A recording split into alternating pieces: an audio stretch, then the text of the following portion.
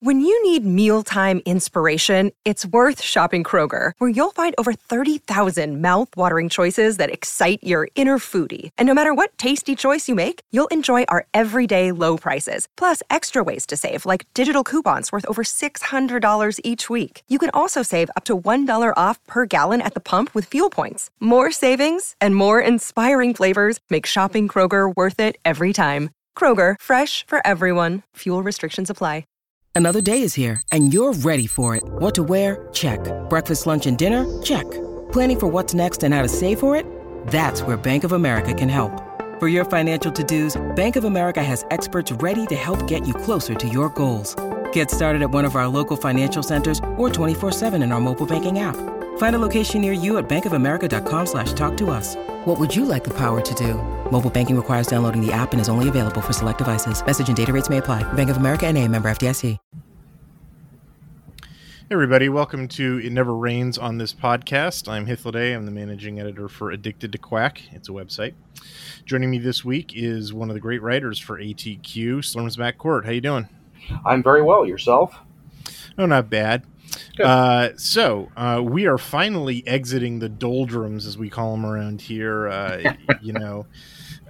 Oregon athletics is, our bread and butter. And, we like to cover, when Oregon athletics plays, and they don't do that much during July and August. But women's soccer has started up. We're offering coverage, every time they play. We had 2 different articles about media availabilities from Badwater, who's been doing a great job bulldogging this stuff, including getting an interview with head coach Graham Abel, which is pretty insightful. I thought that was actually really important, because having that kind of access and willingness for coaching staffs and perhaps in some cases even players, it can really help with the insights into what's going on in the programs. Sure. And you're not going to get a better source for, strengths and weaknesses of the program than the coach himself, Absolutely. And next up in terms of getting started is women's volleyball. We'll be just as aggressive in covering that. And then football starts shortly thereafter. And right now, the Ducks football team is in fall camp. We've been getting daily practice reports, which are, there's a bit of a Pravda element to them. They are sort of state news. But Slurms, you have been sifting through the practice reports to find the nuggets of wisdom, and you've got an article that's going to be going up tomorrow. We're recording this on Friday night. Slurms, your article is going to be going up on Saturday, summarizing the recent Oregon football practices. Why don't you give us a little sneak preview? Yeah, sure. Be happy to. Listen, so the Ducks have basically done about 2 full weeks of practice. They've had a couple of days off here and there. They've had 1 scrimmage, which was last Saturday. They'll have a scrimmage tomorrow, Saturday. Again, we're recording on Friday night, so it's tomorrow, where, hopefully what the coaching staff wants is all of the lessons that they've been teaching the last week after the previous scrimmage will be put on the field and tested out to see who is it that has made progress in the areas that the coaching staff is hoping those players will make progress in. One of the things that's coming out of the practice sessions, you're starting to hear this, I think, more and more frequently, is an important thing, and that has to do with player leadership growth. Sometimes in Oregon's football past, you've had teams where the players didn't want to or couldn't figure out how to show leadership. And coaches can teach all they can. They can try to motivate all they want. But what happens on the field is something that comes from the players. And so when you can rise to a level where your players are the ones showing the leadership and they're holding each other accountable rather than the coaching staff having to try to hold them accountable, the players have a chance to get much better very quickly. Because who do we respond to? Mostly we respond to what our peers expect of us. It's similar in some ways, I guess, to to being in a foxhole with a guy during wartime, and you've got his back and he's got yours, and you have to be able to trust that person to do their job. And so this is where you're starting to see, I think, a lot of growth. And Coach Lupoy talked about this in an interview a couple of days ago, where he's starting to see a lot of that leadership in players start to rise to the surface, and some players growing in their leadership ability. And the main thing that's happening, I think, in some of this is some of these players are gaining leadership opportunities because they're getting the respect of their fellow players by how hard they're working. And that's one of the things that the staff has been emphasizing all along. And it's something I wrote about a week ago in my practice report is let's work every minute that we have available to practice. Let's not start slow and work up to it. Let's not work hard and then sort of fall off at the end of practice effort-wise. So that's where the staff is trying to get the players, and having player leadership is one of the great ways to get that to happen. Coach Land, yeah, go ahead. No, you do you. Well, it's interesting on the subject of player leadership. I come at football from film study. You can't see leadership on film study. Right. And so, I am inclined to sort of, often sort of dismiss that stuff. But then, when I break stuff down, and having done this for a long time, like you can,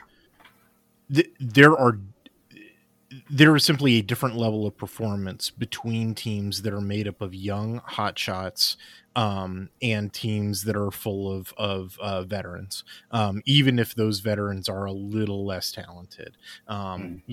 Leadership doesn't totally make up for talent. Like if there's a yawning talent void, it doesn't matter how much, right. Veteran status you've got, you're going to get creamed by the superior athletes if they're that much better than you. But it is nonetheless ceteris paribus.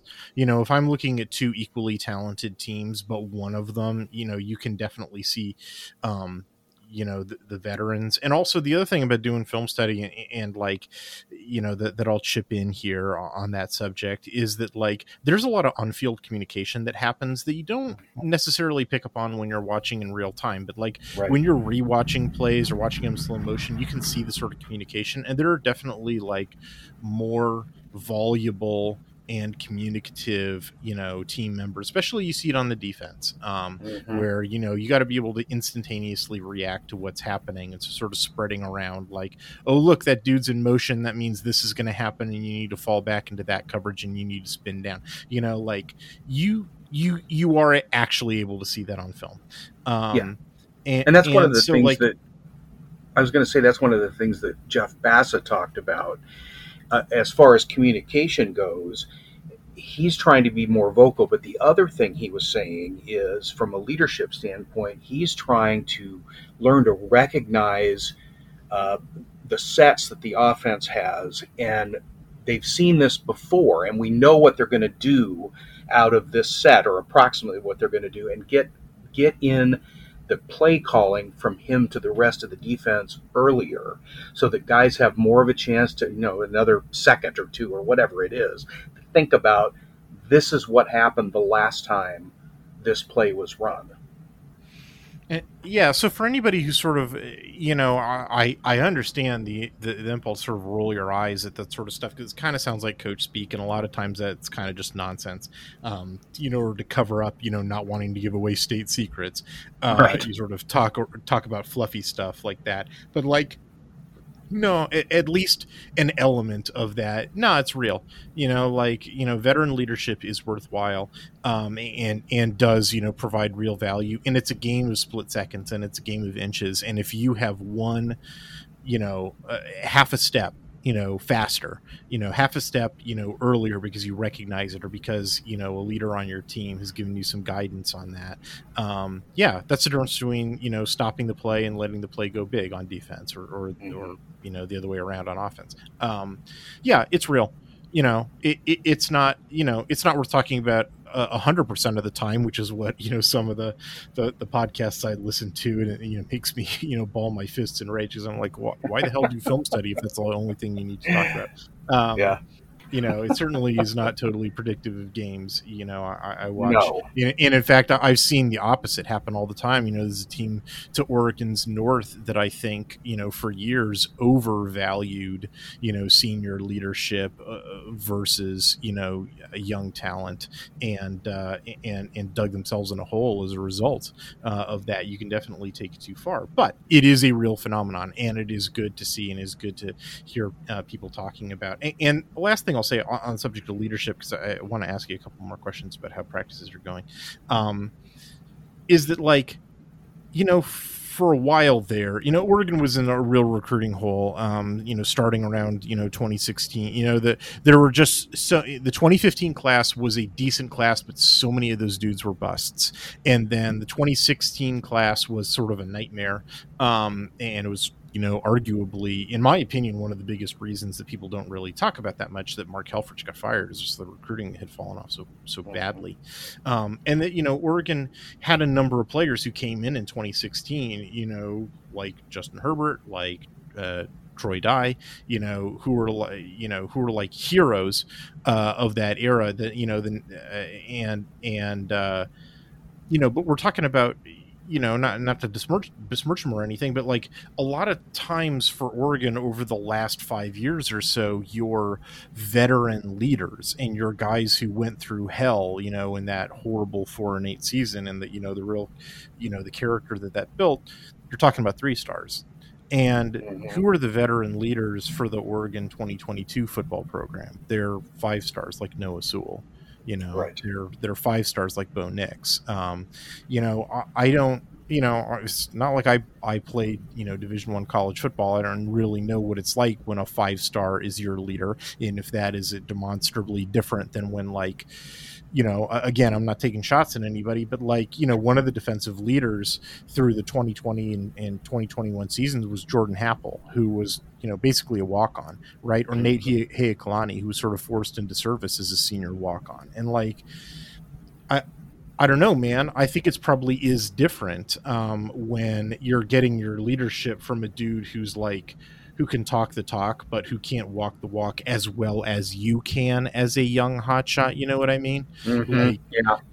Now, you talked earlier about, respecting talent versus respecting leadership. And that's, I mean, somebody like Bo Nix, you might respect him because he's vocal in practice, or I mean, whatever it is, he's working, he's doing the job, he's working hard, and so forth.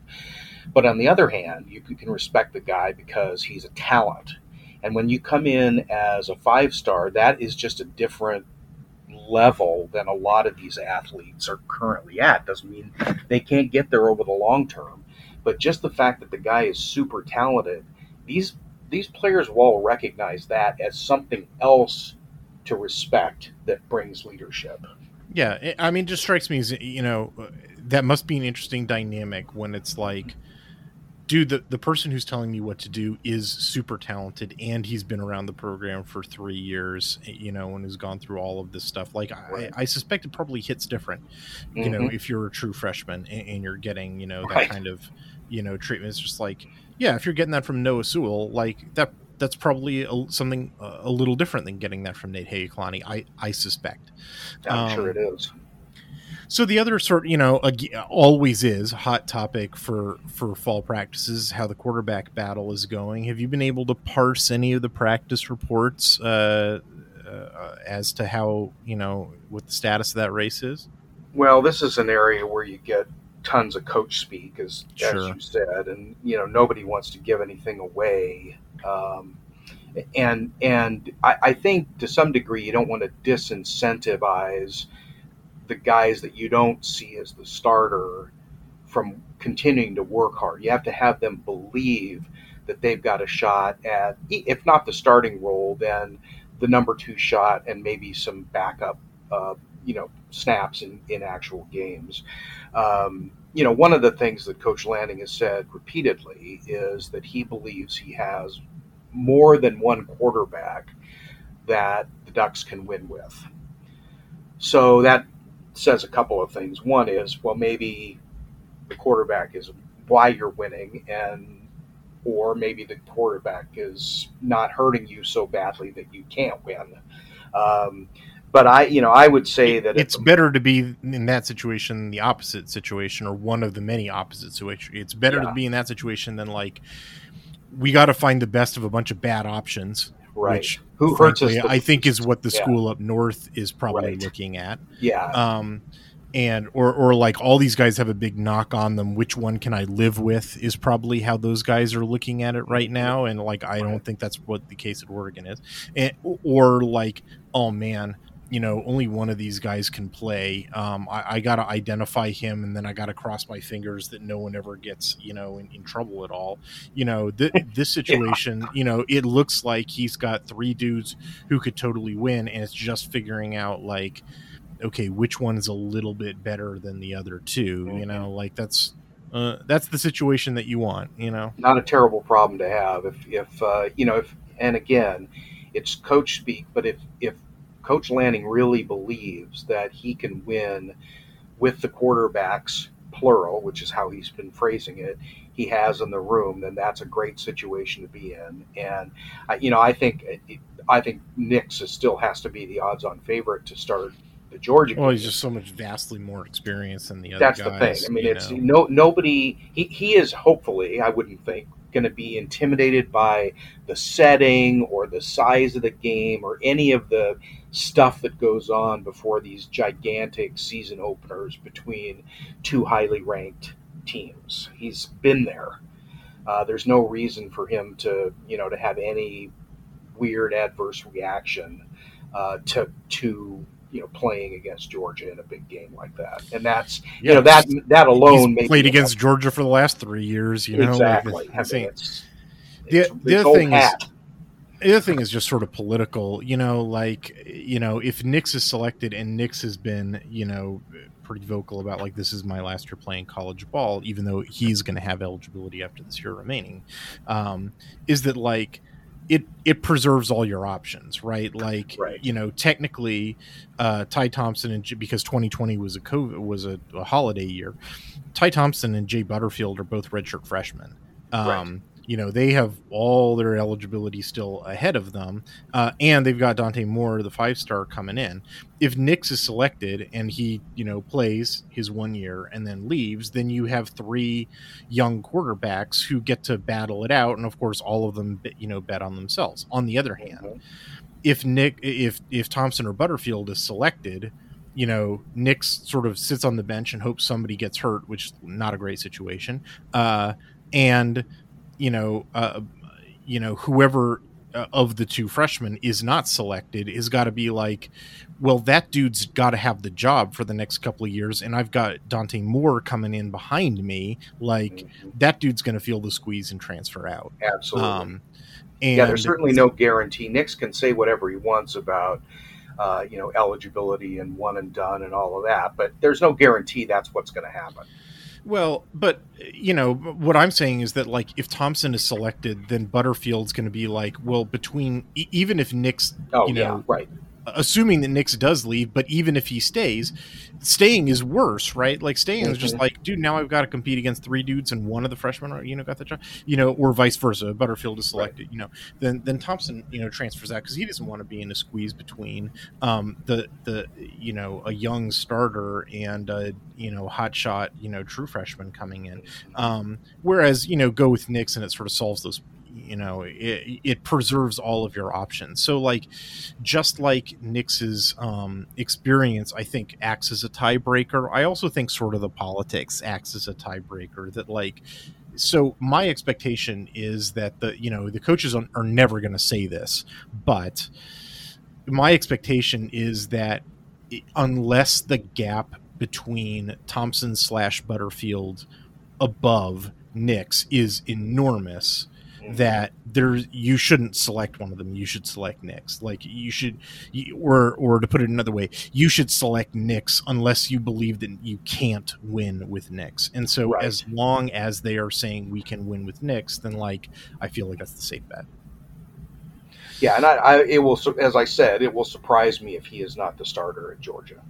Period. All right. We'll look forward to your article tomorrow. There's a lot more to discuss as well. We've seen reports about some offensive line injuries. We've seen some reports about how different position battles, and I look forward to reading your article about all that. All right, let's take a break. When we come back, we'll talk about some of the fall camp battles that are going around the Pac-12.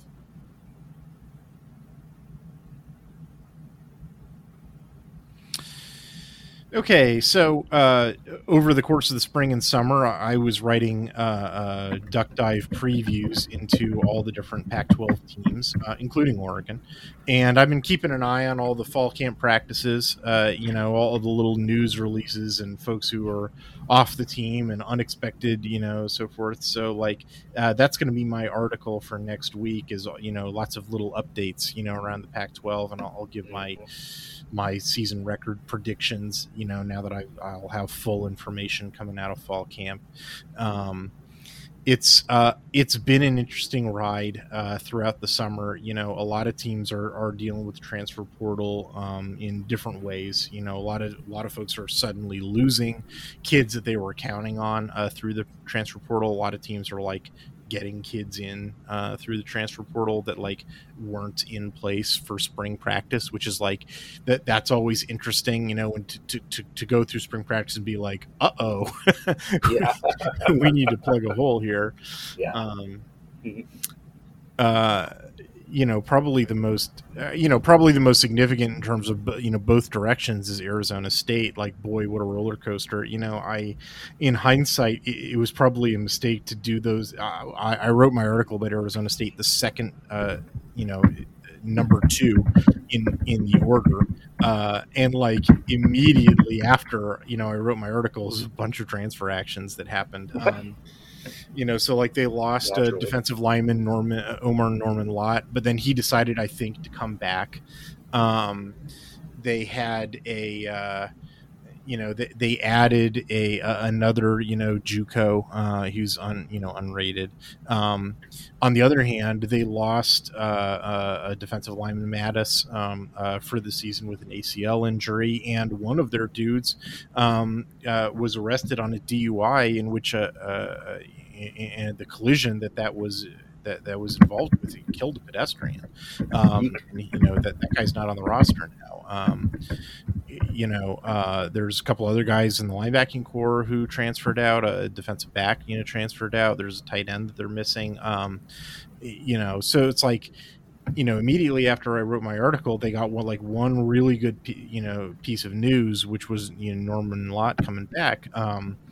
And then a bunch of really bad news, and boy, ASU is not in a position to take bad news. Oh my God, man, boy, that program. Yeah, I don't know what you do about some of these things are just they aren't. You can't even say they're self-inflicted. So some of it's just bad luck that happens to your squad, and it's how do you prepare for some of these things? I don't know. Yeah, a kid suffering an ACL tear in camp, that just sucks, Yeah. No, all you can do is try through strength and conditioning to get your athletes to the point where those sorts of injuries are less likely to happen. You're going to have all kinds of weird injuries. We've seen it certainly at Oregon.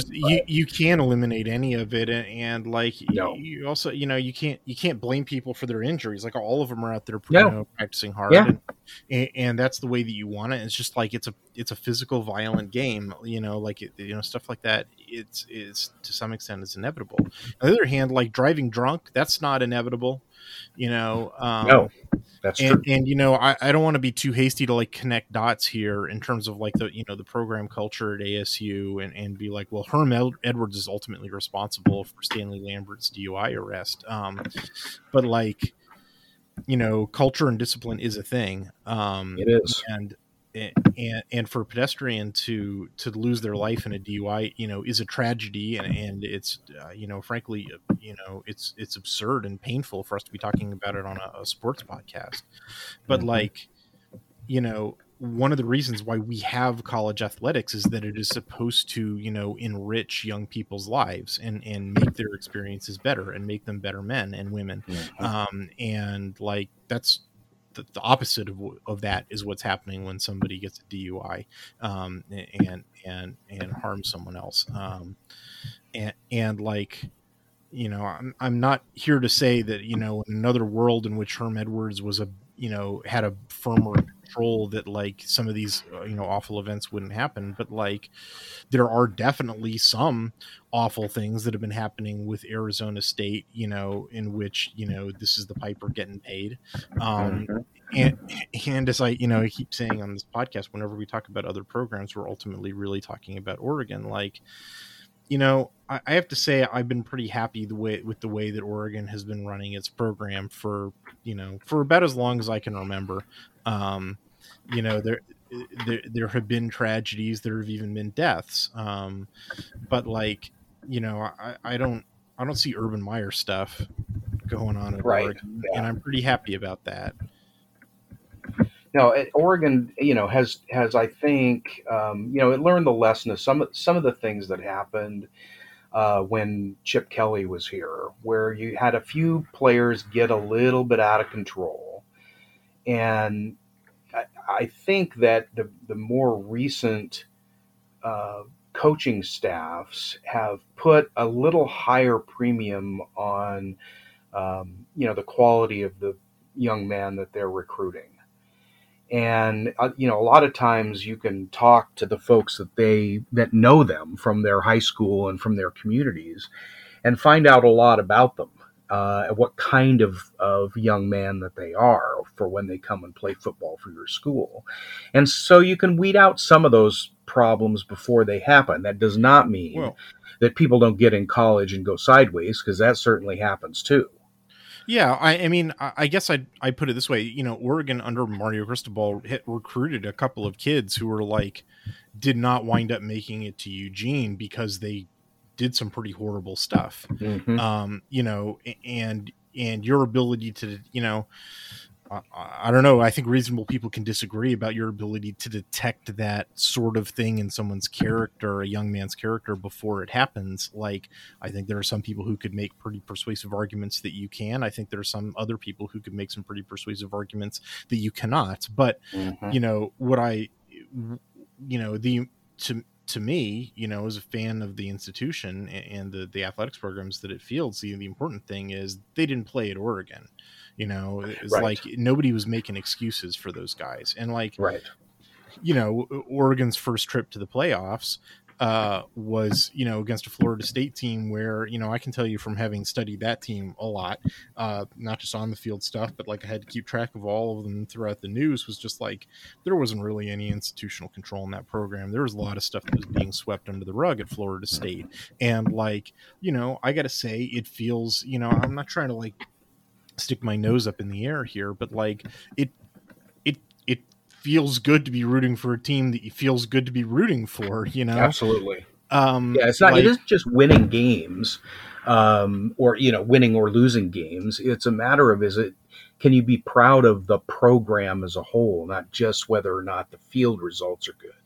I think most Duck fans, the ones that I know anyway, don't want to have a team that has a lot of off-field problems, or the kinds of things that you see in other programs, and would trade winning games for that. Okay, we'll take some of the bad players who have these societal problems of one kind or another, and we'll trade that for more wins. I don't think there are many Duck fans, certainly the ones that I know, that would make that kind of a bargain. They'd much prefer. I mean, I think those fans do exist, man. Like, I'm sure they do exist. I just they're not the kind of people that I associate with. Well, good for you, I guess. No, I mean, my point about Florida State was that it was a little farther. I want to take the point farther than that, which is that, like, there were some pretty nasty allegations about, and by nasty, I don't mean the person who was making the allegations was a nasty person. I mean the subject matter of the allegations was stuff that I don't like to think about. And the thing that in trying to like, playing detective, trying to resolve what happened, what I very quickly came to the realization of was that I was never going to get to the bottom of it, because the adults who were supposed to be in the room, everybody from the coach to the athletic department to the police departments, all of them were interested in excusing that behavior and putting it under the rug, and that whether the quarterback was falsely accused or correctly accused, our ability to know the truth of that matter was hindered by a bunch of adults who were not acting like adults, because football was king. Right. and the order of things was upside down. A 19-year-old or wherever it was kid who threw a football real good, was in charge of the city of Tallahassee, right. and not the other way around. And and that sucks. It sucks for him too. Sure. What's the lesson there? It sucks for everybody, because the not like, boy, I don't want to apologize for police departments throughout the United States who frequently are dropping the ball on sexual assault allegations. I don't want to say, well, if football wasn't involved, then this would 100% be a totally resolved case to everybody's satisfaction, because I don't know, man. I don't know about that at all. But it was definitely the case that because of, football was king in that, circumstance, that somebody who probably should have been, had the, some sense knocked into him, didn't. And everybody, including that player, pays the price for it, because of pretty backwards priorities regarding football. And and I guess when I look at Oregon, I do think that the program has sometimes made some excuses for players that they shouldn't have made excuses for, but in general, as sort of a general proposition, I don't see that same sort of sickness at Oregon. I don't see the same sort of upside down quality to Oregon, and that's pretty much the only thing that keeps me going. I think if it ever got upside down like that, where if they were hiding concussions, or some of the other real nasty stuff that I've seen, associated with college football, I don't know, man, I might be out, but I'm not, because I think that Oregon is a program that I can feel good about rooting for. Absolutely. I hope that continues. If in the Florida State situation, if the person had not been a football player who allegedly committed this offense, your chances of something happening go way up. Now, like you said, I agree, it's not 100% that something would have happened through the legal system and the court system, but I think the cover-up that took place, protection, I guess is a better word, of that player because of football, would not have taken place for anybody else in that society. I can't come to any other conclusion, and I also come to the conclusion that that's probably not the case at Oregon. I hope not. Another thing, we got onto the subject because we were talking about all the sort of cultural problems that are happening at ASU and how that might spill over to stuff that's not on the football field. I was one of the other news updates that I learned, as I'm getting ready to write my update article next week about all the different Pac-12 teams is, when we talked to Michael Hanna of the UCLA B Team podcast, I was having a hard time sorting out, because the UCLA, the university, was not, it took them forever to post their official roster. They were, 3 months behind everybody else. They finally did on August 4th. And so anyway, but I was talking to Michael, well before that, and I was like, dude, you got to help me out, because you've got more direct access to the program. You got to tell me these kids who are is this kid actually on the team? Is this kid not on the team? You got to tell me. And, one of the positions where I was really sort of you really got to help me is the offensive line, because there were a bunch of dudes who are apparently not at practices, and UCLA really needs offensive linemen, particularly they need offensive tackles. They're really in a jam about this. And it's pretty salient, to keep track of this. They lost both of their offensive tackles, and they sort of have nobody to replace them. And it was really confusing what the status of their offensive line was. And so I was, grilling Michael, like, as a student on the team, and it's sort of throwing up in his hands at a couple of these guys. Well, one of them is a guy named Patrick Cole, who was not showing up at practices. Well, the news report that we got is that he's decided to retire from college football after, attempting suicide. Oh. But he feels like he feels like retiring from football is appropriate for him, and he feels like that more mental health support is something that he needs. And what I was when I learned about this, I was looking around for confirmation, and in commentary, and I was dreading a little bit checking out UCLA forums and Twitter and so forth, to because there was part of me that was expecting to see a bunch of calling him soft and some other names, and I didn't see a single iota of that. Not at all. Like, in fact, I kind of got morbidly curious about it, and I kept digging. I was trying to find, let me see if I can find the worst human being in the world who'd say something awful about it. I couldn't find a single one. That's good. I really I guess this is like West Coast triumphalism segment of the podcast, but I really feel like that sort of made me feel proud by reference. So, UCLA's ditching the Pac-12, so I don't know why I'm going to feel proud of a Pac-12 team that doesn't want to be in the Pac-12 anymore. But I don't know, maybe feel good as a West Coaster, maybe. It's just there's been a lot of bitching about the Pac-12. The SEC's motto is it just means more, and the clever Pac-12 retort is here it means just about the right amount.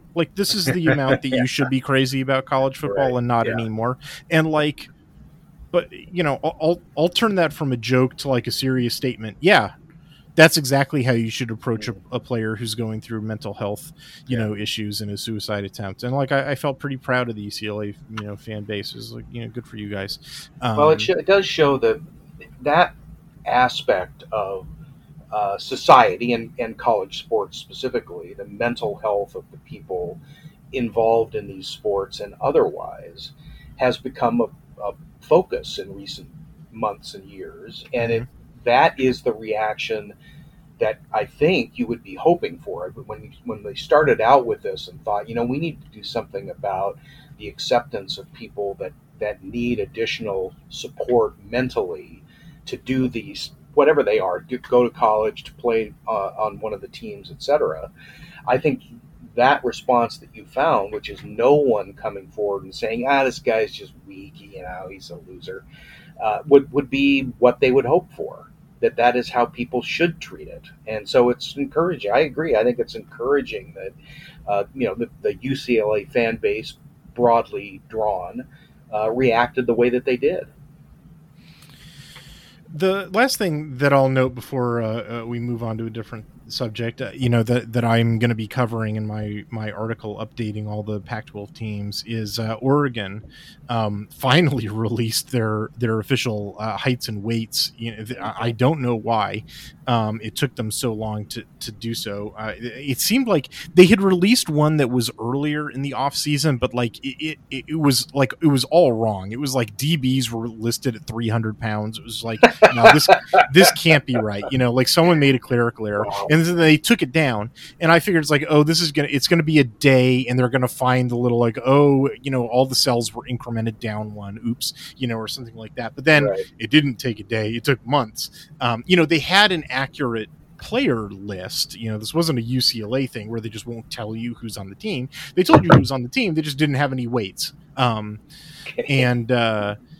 And so anyway, pretty much everybody's weights were what I expected them to be, and all of them were, I think, were sort of appropriate to their positions. There's sort of two interesting notes. One is that sort of across the board, the linebackers has been getting a little slimmer, which makes sense with this defensive structure. They definitely want the linebackers to be faster. And the other thing that I noted was just it was interesting because I specifically noted it in my article that there's a defensive lineman for Oregon, Trevor Mae, who, you know, it's crazy. I think he's put on 70 pounds since he arrived at Oregon. What? But it's like every spring game that I see him, he gains like 30 pounds.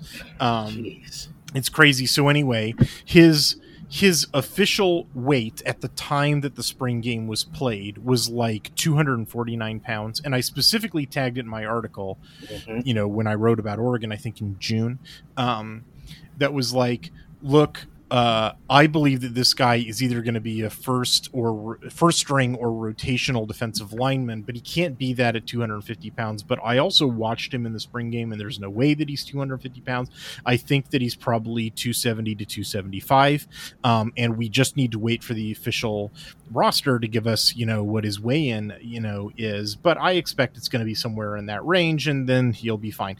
And so sure enough, you want to guess what his weight was on the official roster? 275. 272.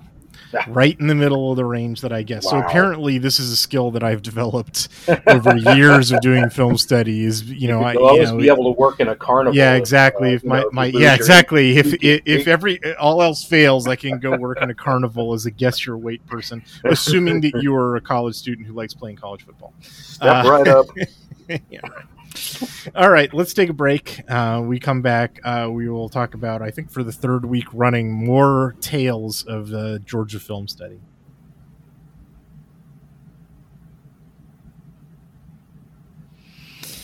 All right, so here's what the chronology for my Georgia Film Study was. I first did a crash course on Georgia's defense because I needed to write a Dan Lanning article, like a theory of the defense, you know, kind of deal. But I pretty specifically, you know, I wanted to get the principles of it. I didn't want to put together like a highlight reel, you know, of like, here's what their fantastic players can do. And then the other sort of problem is that like they're losing a whole lot of their best players on the defense. So like, you know, what I said to myself was like, okay, I'm going to do that. And then I'm going to do the offense, and then I'm going to come back and do the defense with like a fine-tooth comb, because what I really need to do is pick out the returning players and figure out if those guys are any good. So like, that's been this whole process, is like I watched, you know, I watched enough of their defense to be able to write an article about the theory of their defense. And then I did all the offense stuff. And I talked about that last week, you know, all the lessons that I learned from watching their offense. And so this week's project has been going back and watching other, you know, parts of the Georgia defensive tape to like pick out, all right, let's figure out whether or not the returning Georgia defensive football players can play football.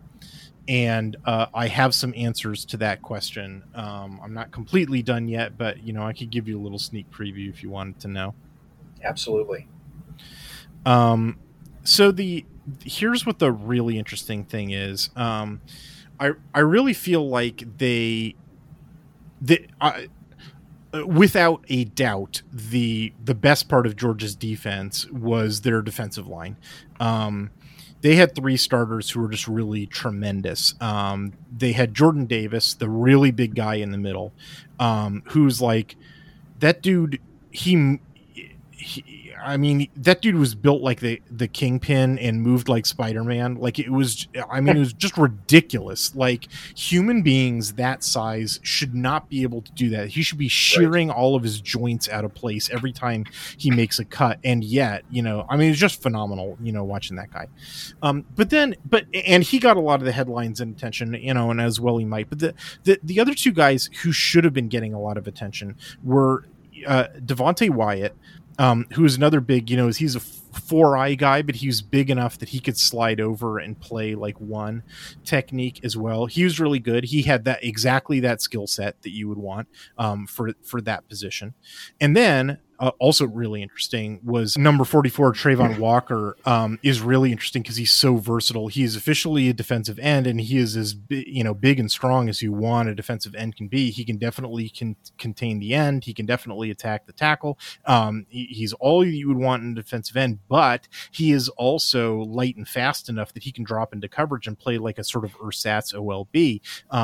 In fact, there's this really cool play that I'm going to put in my article in which both Walker and Nolan Smith, the OLB, drop out into coverage. The pressure comes from the ILB because this is Dan Lanning. Simulated pressure is kind of his deal. Walker winds up tipping the pass, and Smith, the OLB, winds up getting the interception. It's like an all linebacker, pick. Everybody involved in making that pick happen was either a linebacker or a defensive end. No defensive backs involved.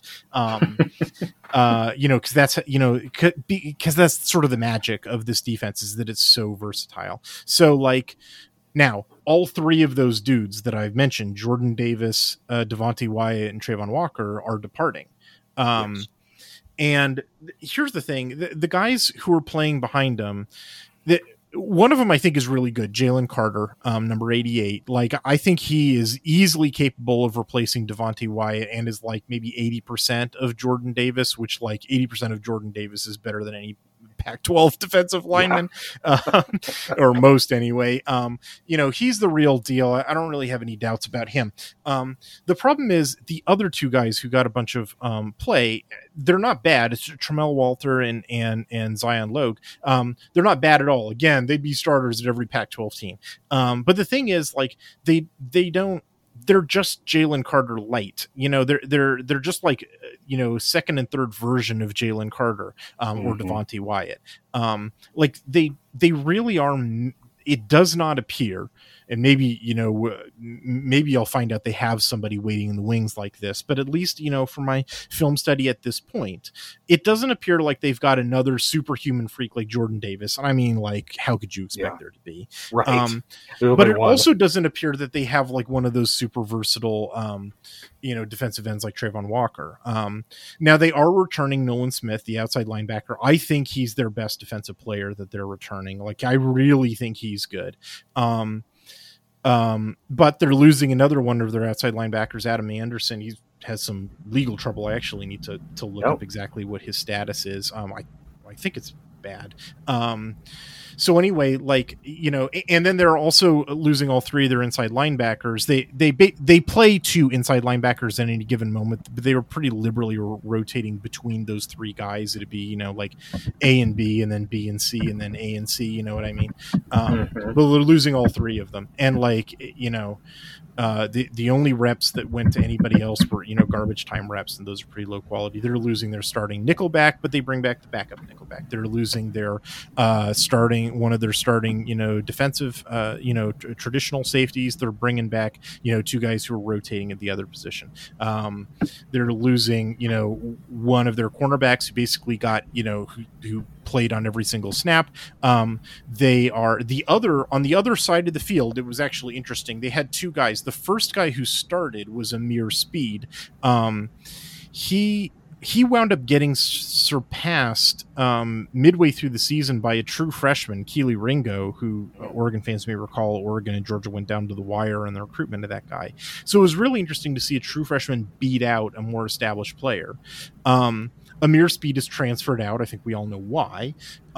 So, no doubt that Ringo will be, the full-time starter. I think that, and I mean, I'm not really trying to disrespect him at all here. And he was a true freshman. You have to take any true freshman cornerback performance with a grain of salt and understand that they always get better their sophomore year, substantially. That's the biggest jump. So I'm not really trying to run down Keely Ringo here, but it's simply as a statement of fact of the whatever, I think that it was 20 different human beings that they were regularly playing, prior to garbage time on the defense.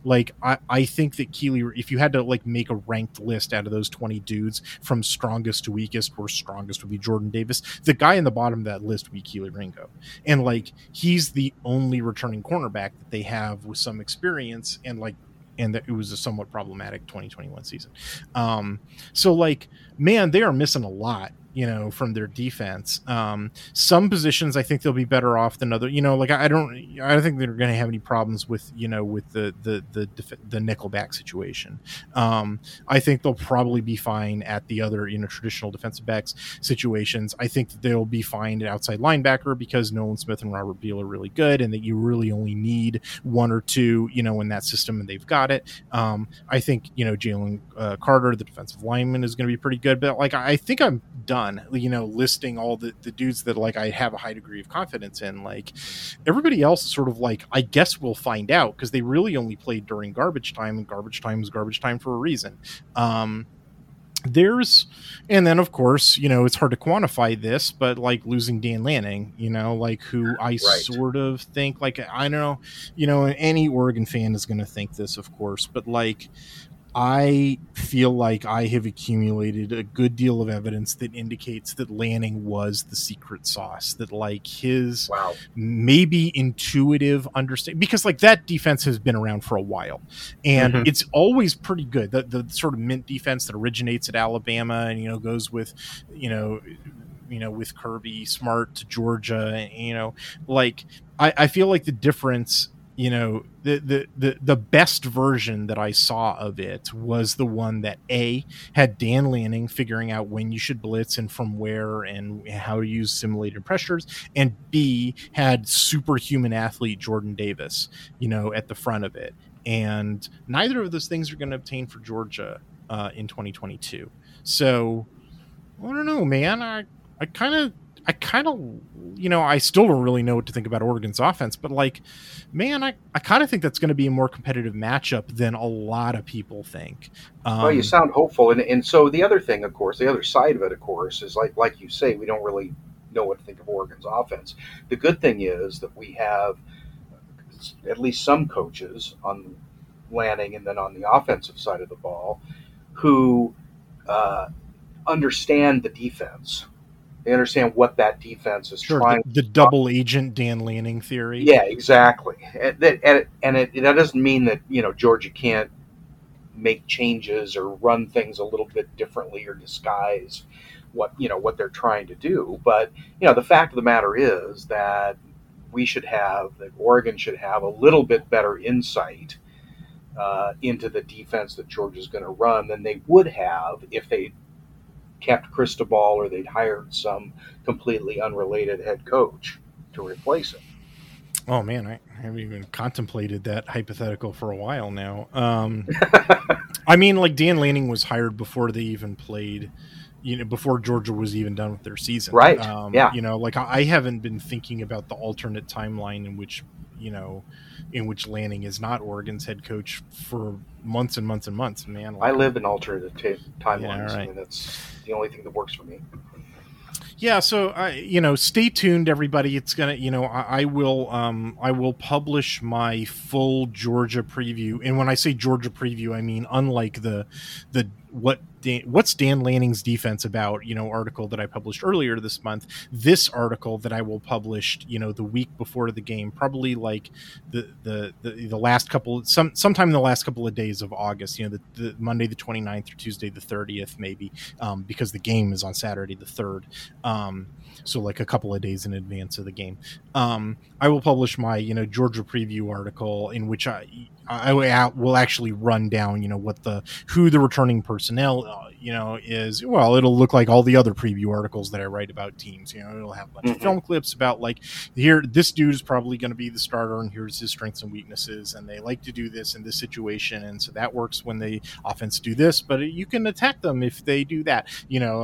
It'll be a sort of a strategic planning document, as I enjoy writing. I've got a lot to write about. Georgia gave me a lot of film to work with. A lot of it is very interesting.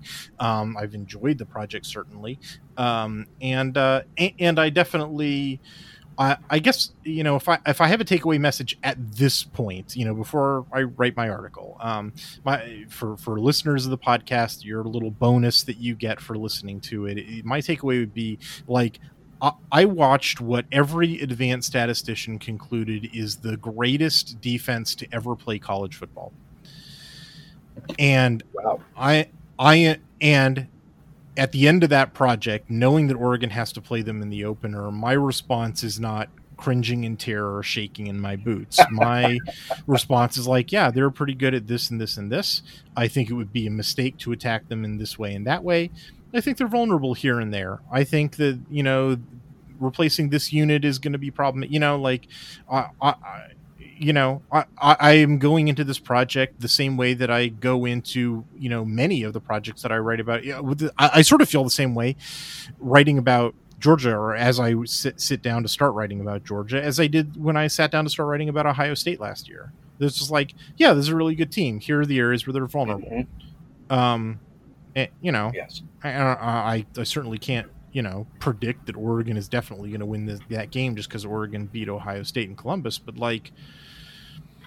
sort of where my gut's at. Yep, they've shown they can do it. Yeah. I mean, a different team, obviously, both playing a different team and a different team coming out of Eugene, but the program has shown it can go on the road and beat a big opponent in their home stadium.